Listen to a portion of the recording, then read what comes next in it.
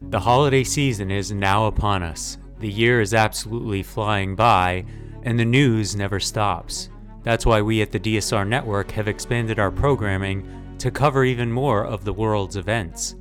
We hope you will consider supporting our work by becoming a member. Members enjoy an ad-free listening experience, bonus content for virtually all of our shows, an invitation to the member-only Slack community, and more. Best of all, if you become a member in the month of November, you can take 50% off the membership price for the first month. Visit thedsrnetwork.com/buy and enter code STUFFING at checkout. That's thedsrnetwork.com/buy and code STUFFING. Thank you very much for your support. This is Words Matter with Norm Ornstein. We've got the votes and screw the rest of you. And Dr. Kavita Patel.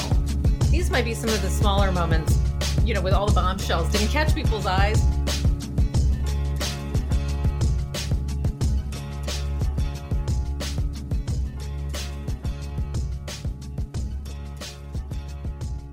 Hello and welcome to Words Matter from the DSR Network.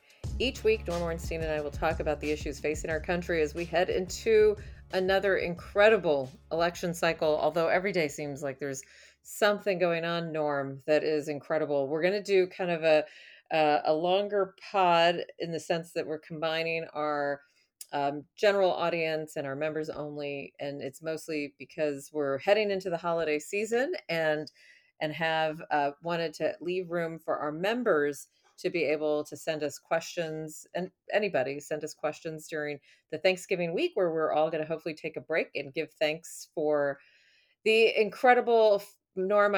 We'll give thanks maybe at the end of this pod, and maybe we'll end with kind of what we're thankful for, because I think we're about to get into some things that are pretty unthankful, or some pretty thankless people, and that's namely every single one of our elected so-called leadership on the Republican side in the House of Representatives. And so that's maybe what we'll start off today. Norm, I don't even have the ability to tell you. I have a rule with my children that if they, use in our household, like a swear word is even the word stupid, we're trying not to let our kids say it as much as sometimes I do.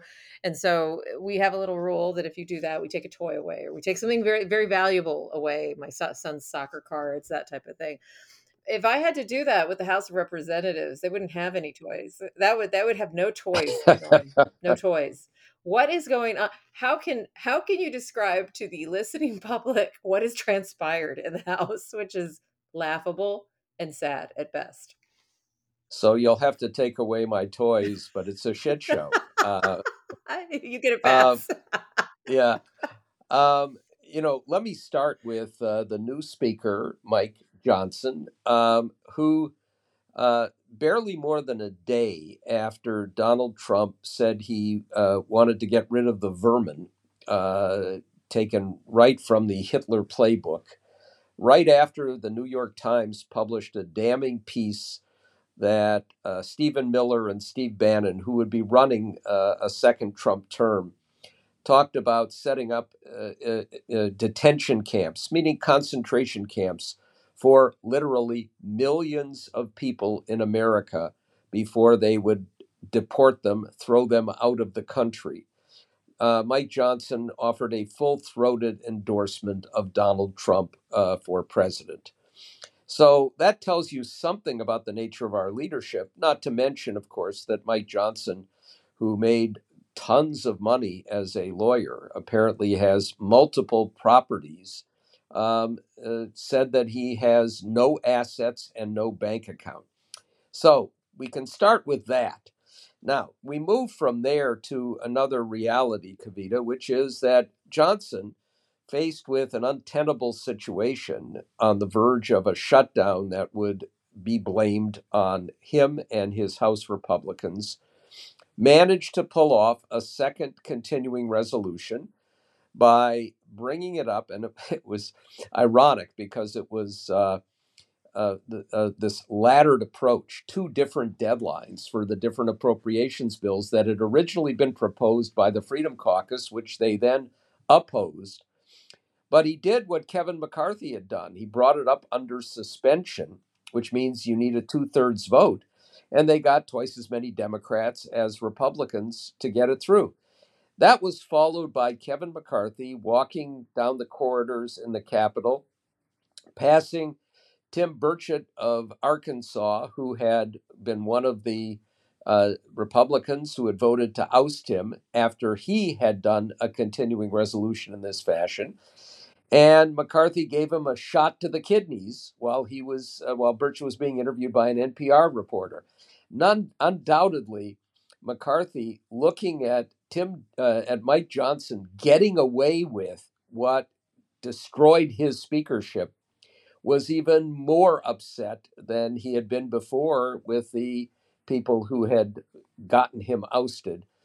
But that same day, we had Mark Wayne Mullen, a senator from Oklahoma, who basically stood up on the dais of a hearing with the Teamster president and said, let's get it on right here and now, following some tweets that the Teamster president had put out there.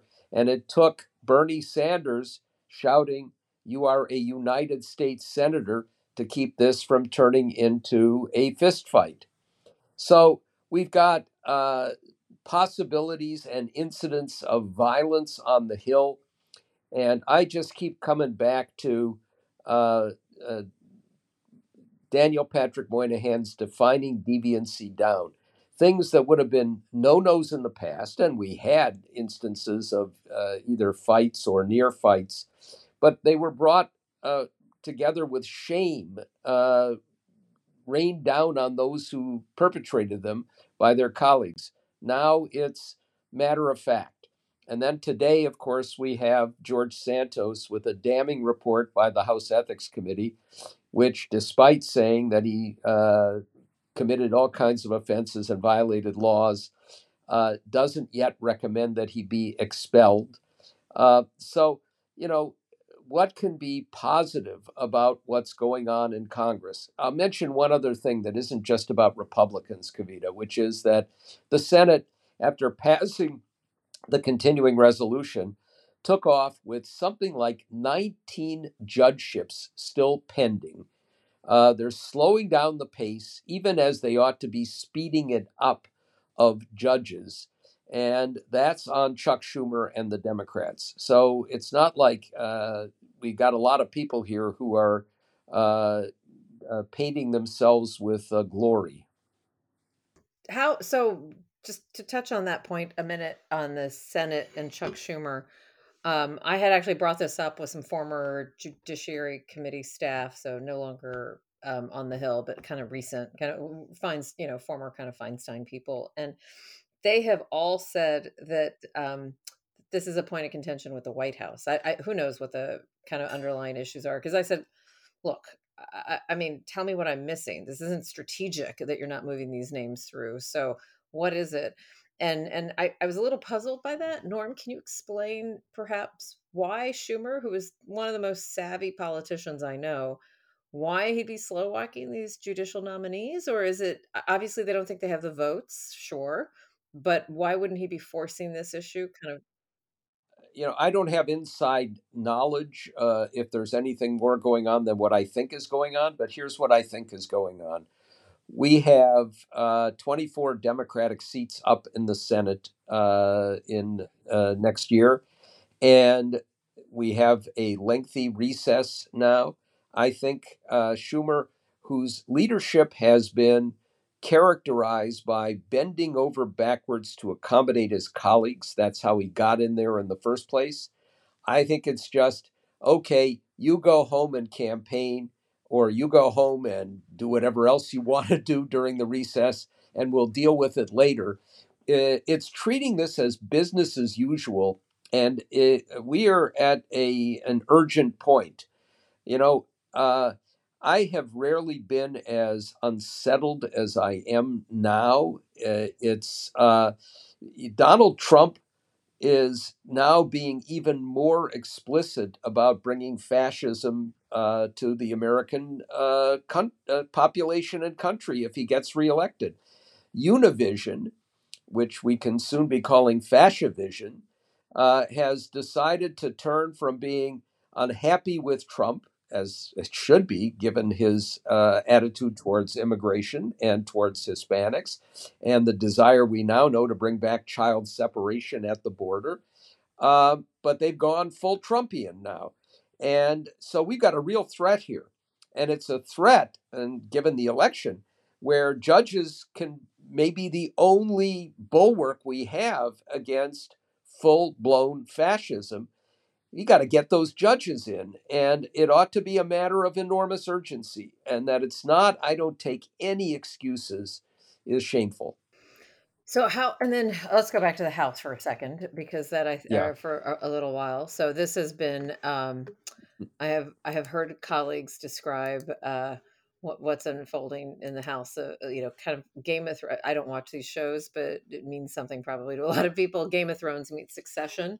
I'm not sure. I think those are just basically. And I would probably say, to me, it seems like Lord of the Flies, because that's what comes to mind from my Yeah. reading. And I'm not sure who Piggy is in this scenario, but I certainly Yeah. can't see it. This is so let's talk about something you and I have often spoken about, the fact that they did that we still have a government that's running, that they were able to actually kind of pass a resolution to like avoid like the government shutdown. That, I'll be candid, I thought November 17th, here we go, we're going to have a Yeah. shutdown. So, but there's a big but to it, and it comes in terms of how that shutdown was averted.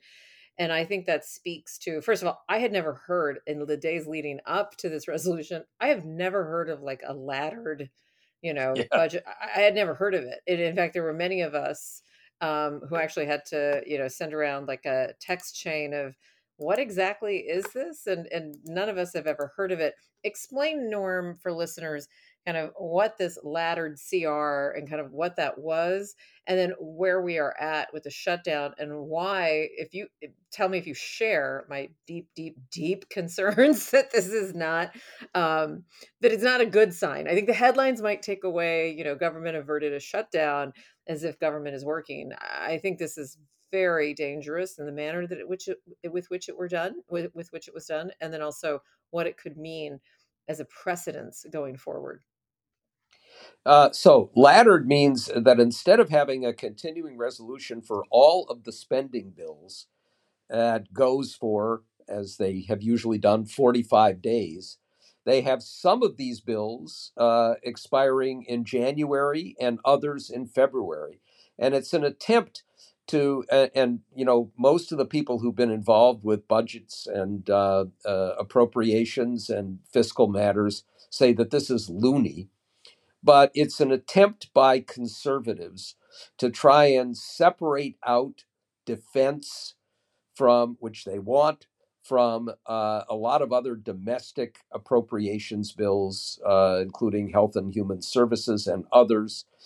What we know from this, and it is a foolish thing to do if you're looking at keeping the government running, we know first that Mike Johnson got a pass on this from his more radical colleagues because he's new to the job. But as some of them said, it's strike one.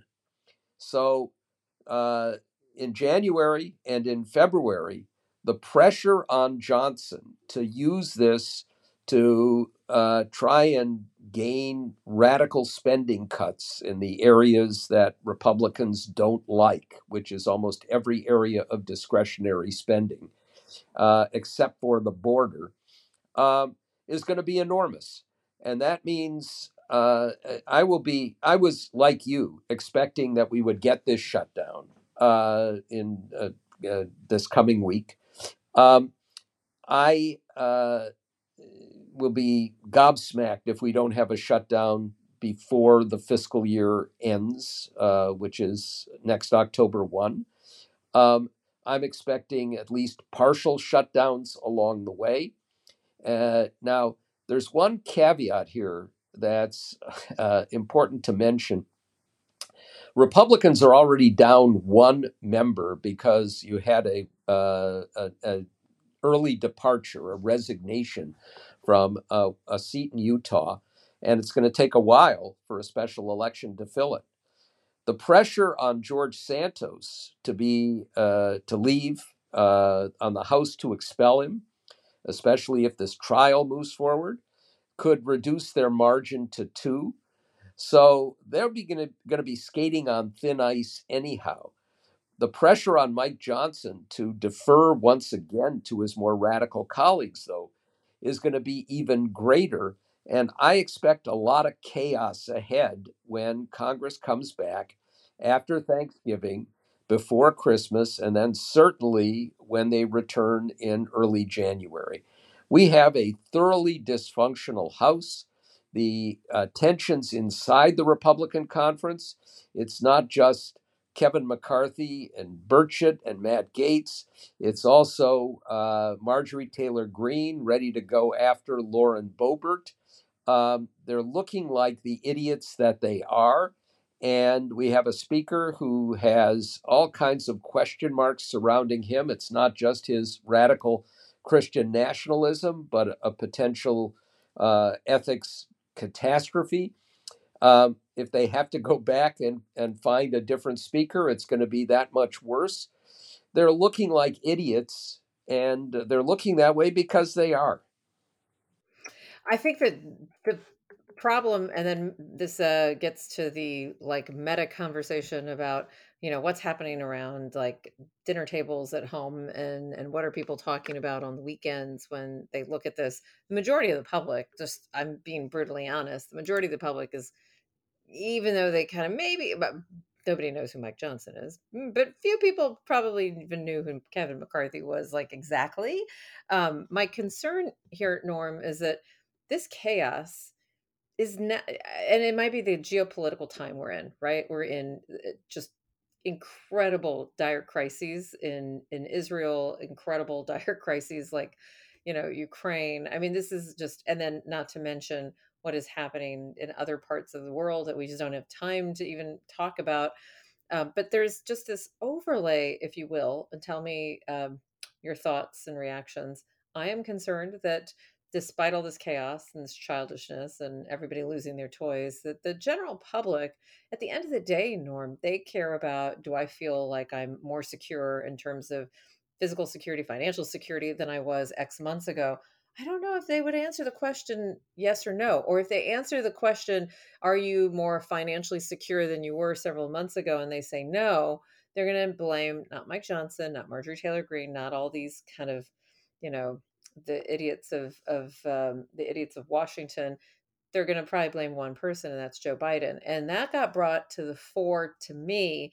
I'm not sure if you caught, I think it was today's New York Times. I saw it electronically, so I'm not sure if it was in print, about the, I think it was today. It was Nate Cohn and Claire Miller on the Kamala, but no, not Joe voters, which is interesting. And this is building off of this recent, I take polls with a grain of salt, especially a year out of an election. But this comes after, a poll that showed a hypothetical matchup where Kamala Harris performed slightly better than Joe Biden in some key states, and especially amongst kind of younger, non-white voters who tend to be less engaged, right? So just tell me if I have a little bit of that diagnosis correct, and if so, what does this mean between now and November of 2024 in terms of the Senate seats, in terms of Biden, and how can, what I worry about also is that while this childishness has happened, I would love to see leadership as a contrast. I would like to say I think Biden is doing that. But to your point about why you're seeing Schumer demurring off of judicial candidates, which he shouldn't, but your explanation rings true. You don't see this. I know this sounds crazy, but if you and I had the bully pulpit that most of these Democratic leaders have, Norm, every single day, every cabinet member, every leader in the Senate and the House, Patty Murray to this person, to Ron Wyden, to that person, they should be, Michael Bennett, right? Sheldon Whitehouse, all of them. They should be creating the kind of counter narrative or defining the narrative so that when Americans ask, an answer, do you feel better than you did a year ago, 2 years ago, 4 years ago? that they can say yes. And I don't see it. No, I'm afraid your analysis is spot on. The first point is a key one. If there's dysfunction in Washington, voters are not going to parse this out and say, it's the fault of the House Republicans, it's the fault of the Republican Party. The person at the top, the president, suffers. That's a reality. People think it's not working. They want to know why the president hasn't fixed it. That's certainly a part of it. I worry very much about the Middle East. And, what we know as of now is that the Arab American population, heavy concentration in Michigan, is upset, would be a modest word to use, with Joe Biden for his full throated support of Israel. And that puts Michigan potentially in jeopardy. We also know that it's had an impact on a lot of younger Democratic voters who have been caught up with the idea of Israel as the colonial power oppressing Palestinians. And they may not vote for Biden. Now, I don't think the Arab American population is going to end up voting en masse for Donald Trump, the guy who said that the first thing he'll do is bring back the Muslim ban. But there will be other options out there, and that includes no labels. We can talk for a minute about the Senate, but the headlines that Joe Manchin's retirement is a blow to the Democrats holding the Senate is not accurate. Joe Manchin is retiring in significant part because he was going to lose that Senate seat.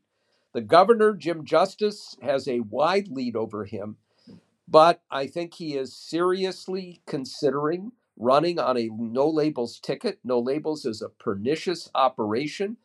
I'm still pretty confident, despite all of the body blows that we have seen, despite these polls, which you're right, should not be taken seriously a year before the election. But I'm confident that if it's a one-on-one matchup with a probably convicted criminal, Donald Trump, against Joe Biden wins. But with Jill Stein now jumping back into it, with the Libertarian Party seriously considering giving its endorsement to Robert Kennedy Jr., with Cornel West out there, and with no labels that will be funded by Republican billionaires with a lot of money, um, we got to be worried about the future of the country. It could elect Donald Trump by drawing votes in the critical states away from Joe Biden, or by very possibly winning a state or two on a no labels ticket, not any possibility of winning, and throwing the election to the House, where even though I think it is now very likely that Democrats recapture their majority because of the embarrassments that House Republicans have inflicted upon themselves and the country, uh, they vote by state if it's not decided with 270 electoral votes in November, and Republicans are still likely to have a majority of the states. So there's a lot of reason for Biden to be, and for the people around Biden, and for Democrats who, and for anybody who cares about making sure we don't end up with a fascist country. Uh, at the weaknesses that are there. It's a long ways away. I think the president, obviously, now with the Middle East, with Ukraine, with potential conflicts with China, can't go back to talking about some of the issues that are important in the campaign right now, but he will have to. I think he has to make democracy itself a major focal point, and to bring those young voters back, and possibly to create some excitement with people of color. I still think the Dobbs issue and the fact that Republicans around the country are getting more and more radical in the way they're dealing with women's reproductive health and rights, that's still going to be a big motivator by next year. Yeah, so let's talk about that. I couldn't agree with you more, and I have become, for reasons I can't personally understand is I have become a little more optimistic about, Biden v. Trump, Biden winning. But then I've left myself with the question of like, Norm, what does winning look like? Because I'm what's the right way to say this? Winning to me, ugh, I don't know. What are we winning? And are we winning only just like biding a little more time to kick the can down the curb, that if Trump isn't in jail, that we've only created some other kind of super monster that comes and runs in 28. I just feel like this is it feels like, if you follow any sort of sports, and you have a team that's kind of constantly on the bubble, and then they just eke it through, just kind of eke by, but they never get the stretch advantage, is that you're constantly then looking over your shoulder, and that's what it feels like every single day. And so, and I won't lie to you, every time Biden takes the podium, even I'm a doctor, board certified, lots of education, even I myself kind of sit and think, oh my God, is today the day? Is today the day that he like drops dead? Is this the day? I don't know. And it's the same reason, I'm just going to be honest, it's the same reason I have my phone by my bed with the ringer on, and I never have, the iPhone has that automatic kind of do not disturb and sleep function. I never have it on because my parents, or I could get a call and it's someone in an emergency room in my family. I have that same feeling about Joe Biden. And I don't think I'm wrong. I don't think I'm that different than every American who wants him to win. And so that is not a good conversation to go into an election, even if it's a second term. So then where and how then do we make room and space for new leadership? Let's shift to talking, and then we'll close with you and I giving thanks for something, because I know we do. How do we? So here's a great conversation I do not hear enough on pods or on MSNBC, or I know I've watched and listened to what you and whatever you and Mary Trump call the Pod Squad, or I'm forgetting what they're called. Nerd A Avengers. Nerd Avengers, thank you. I like that better than Pod Squad. I made that up. Do you have what is the optimism, or what is the sense of like new leadership and kind of energy in the Democratic Party and Republican Party for that matter, for kind of that next cultivating that next generation? Have you seen spurts of it? I know we've seen some real, you and I've talked about Wes Moore. We talked about Glenn Youngkin. I think he's done his own flush his career down the toilet recently. um, I'm where thankful are the for bright that. spots? I am thankful for, I am, but Yeah, you and I have yeah, spoken. Our yeah, democracy only works when we have two strong parties, and I don't mean strong power. I mean yeah. strong conversation Problem and problem solving. solving and conviction. We don't have it Yeah, on either side. We need both sides for this democracy to work. But at this point, I'll take anything. Where is the room and the energy for the new leadership creation? I don't see it. yeah. Well, there's a lot to unpack there. Let me reflect on a couple of things. First, I don't see any possibility that we have a new era of great governance over the next several years. The best we could probably hope for, realistically, is that Joe Biden ekes out a victory in 2024. Democrats recapture the House, but the odds are very high that they lose the Senate. And the Republican Party in the Senate is going to make his life miserable, and that means making governing and trying to grapple with the big issues and problems that we have that much more difficult. Now, I think the Republican Party is, unless they suffer a stunning defeat across the board in 2024, lose seats in the Senate instead of picking up the majority as they expect, lose the House resoundingly, lose in state legislatures, lose the presidency, jolting them back to some sense that what they've been doing is wrong. When I look at the next generation of Republicans coming forward to serve in Washington, the state legislatures, the city councils, now increasingly the school boards, they're more radical than the Freedom Caucus. So we're a ways away, probably a long ways away, from having a functional Republican Party operating not as a radical right party, but as a conservative responsible, problem-solving party that we used to have. We're not there. For Democrats, um, I share your concerns about Biden. Everything that I know from my own personal interactions with him, which have been limited, but they've been real, and with everybody I know and trust who spends a lot of time with him, is that his mental acuity is there, that he, the verbal stumbles and all of that are no different or No. very little Yeah, that's different from right. what they've been for decades. That's right. But the fact is, he looks Yeah, old, no, and it's he looks absolutely right. older. It's his frailty. And He's just frail, yeah, and period. yeah, Mhm. physically, I mean, he is. He's out there riding his bike. He's working out. He's not, showing the signs of obesity that Trump is.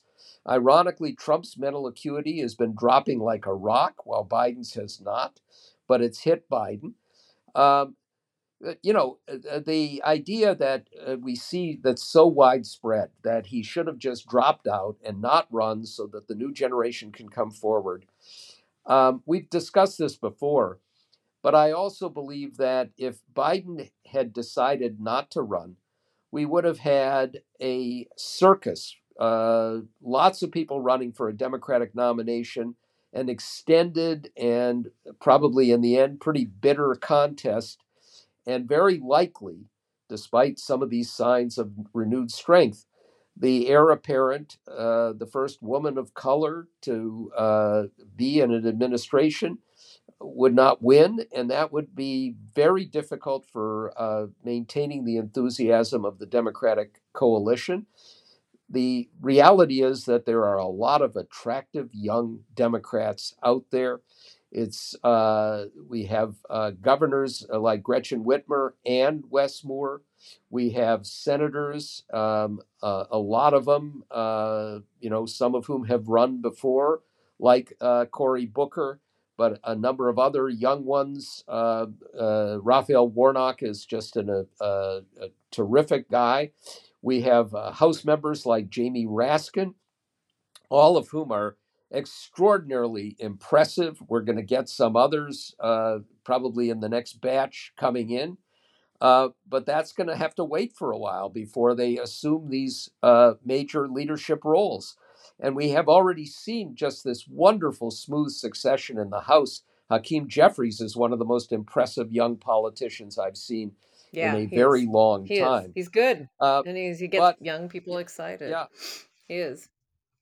He is. and No, in the he's good. Republican Party is a catastrophe. I mean, who are there? Where's the young talent? Elise Stefanik? No, Oh God. no, but that's my Um, point.